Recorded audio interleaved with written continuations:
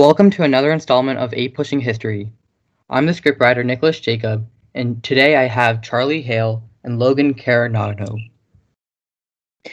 Today, we'll be discussing the ins and outs of the Roaring Twenties period in American history. More specifically, we will be looking at speakeasies in American urban culture. The 1920s, or the Roaring Twenties, was an interesting period because the U.S. began to develop a new and unique culture. They had just ended World War I in 1918, and many felt depressed from the heavy burden and hardships faced through the war, while soldiers were eager to return to a more prosperous life.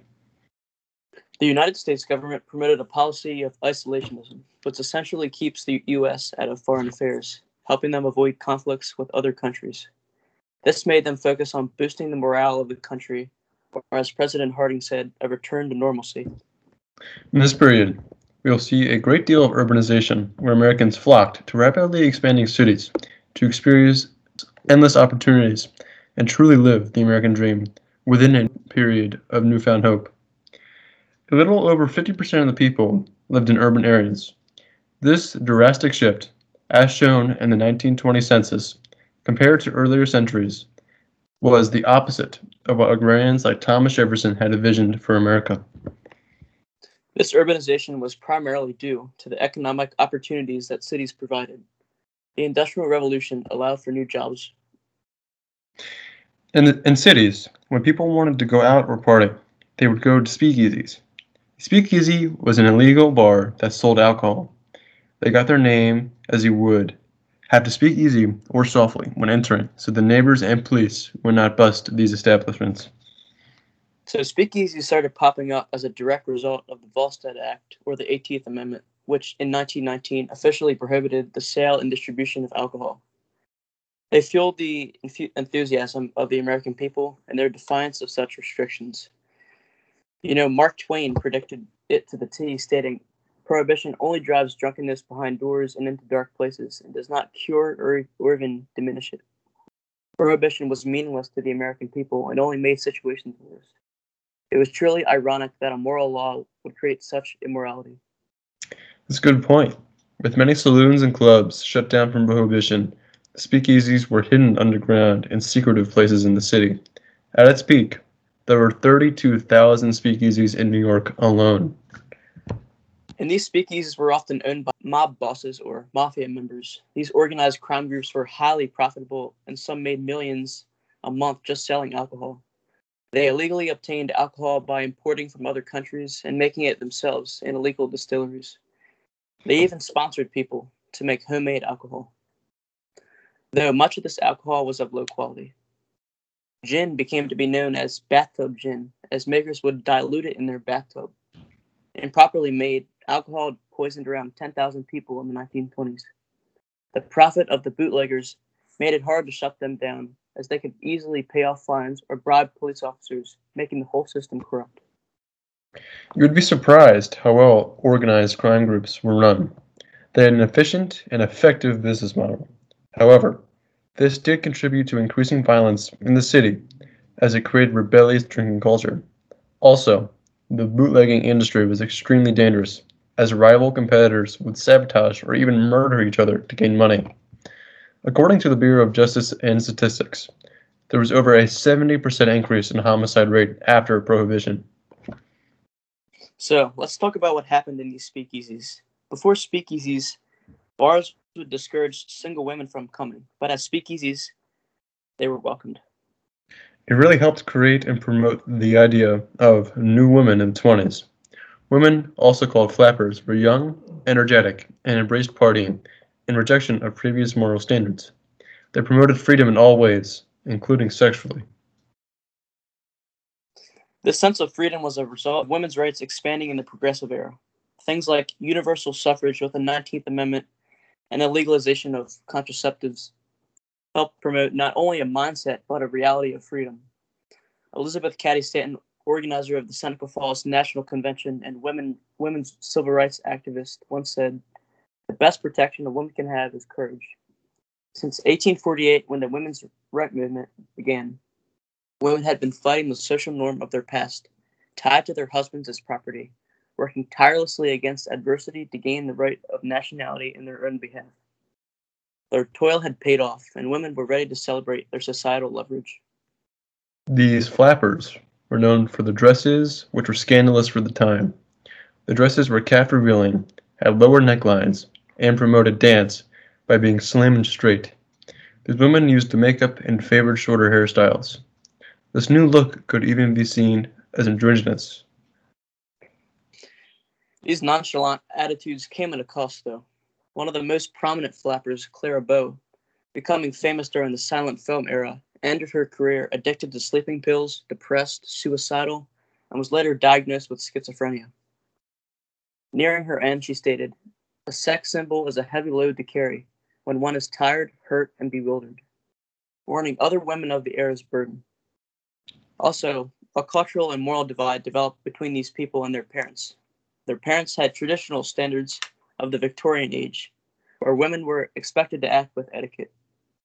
They were outraged to see their children drinking, smoking, practicing sexual freedom, and dancing. Speaking of dancing, this period had many new dances, and speakeasies even promoted it.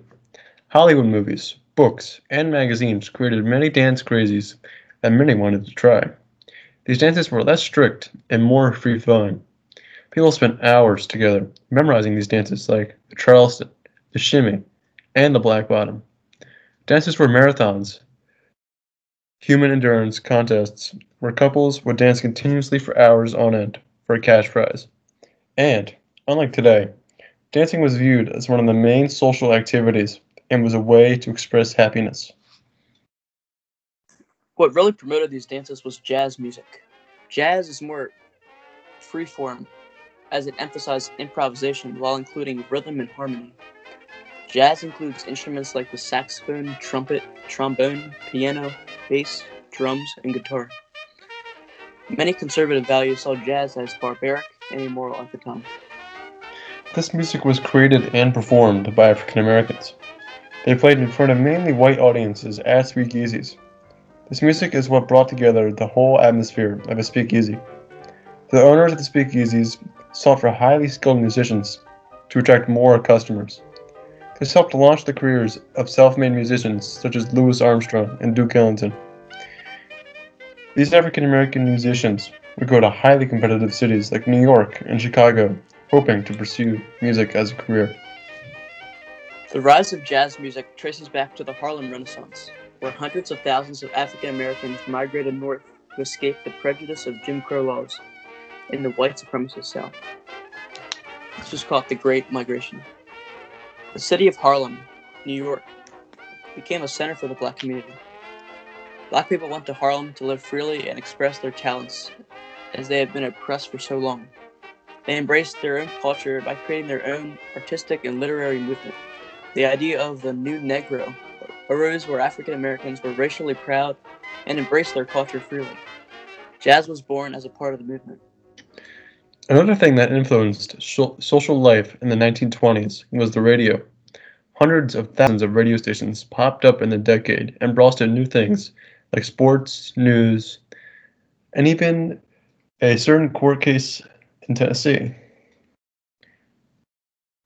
As America's economic welfare skyrocketed, innovation like radios became affordable in the growing middle class, as Americans began to have expendable money for non-essential items. Radios soon became a staple in the American home. By 1934, 60% of the nation's households had radios. Radios also became a new medium and resource for advertisers who could spread their messages to people instantly, unlike before where newspapers and magazines were only used. Talk about communication. Radio spread the culture like wildfire. The country was more unified than ever before. From the announcement of Gertrude Elderly successfully being the first woman to swim across the English Channel in 1926 to Babe Ruth's home runs, captured through the live broadcast baseball games, Americans from coast to coast knew about it. Because of the power of the radio, it was truly revolutionary. Other innovations in the 20s like the Band-Aid vacuum cleaner, television, electric automatic traffic signal, electric blender, electric washing machine, electric refrigerator, electric toaster, and even the first car called the Ford Model T, heavily influenced current-day society and the everyday things we take for granted. So we're starting to see America become absolutely consumed and indulged into this new identity. This period was marked by consumerism, which to a new middle class created irresponsibly evolving overspending and the usage of credit. America was extremely vulnerable at this point. The roar ended in a crash, literally. In October of 1929, the stock market plummeted. Share prices in New York stock simply collapsed, leaving America in a panic, making the start of the Great Depression. As investors and consumer spending decreased, about 15 million workers were laid off by their failing companies, creating an unprecedented poverty rate. Not only was there an economic decay, but the moral decay of the era was a problem as well. Fundamentalists, based on Protestant evangelical principles based on the Bible, created a divide from the immorality of the time. In the Scopes monkey trial, a Tennessee high school biology teacher opposed a Tennessee law called the Butler Act, which, supported by fundamentalists, stated teaching of human evolution was illegal in a state-funded school. This trial, more importantly, raised publicity for the growing anti-sentiment and condemning of sinful practices or practices not supported by religious means, making the 20s seem like a disgrace to a country founded on the basis and ideals of Christianity. Disaster was inevitable. As Gordon Hinckley once said, you can't build a great building on a weak foundation. Thank you for listening. I'm Charlie Hale. I'm Logan Cargnetto. And I'm Nicholas Jacob. Thank you.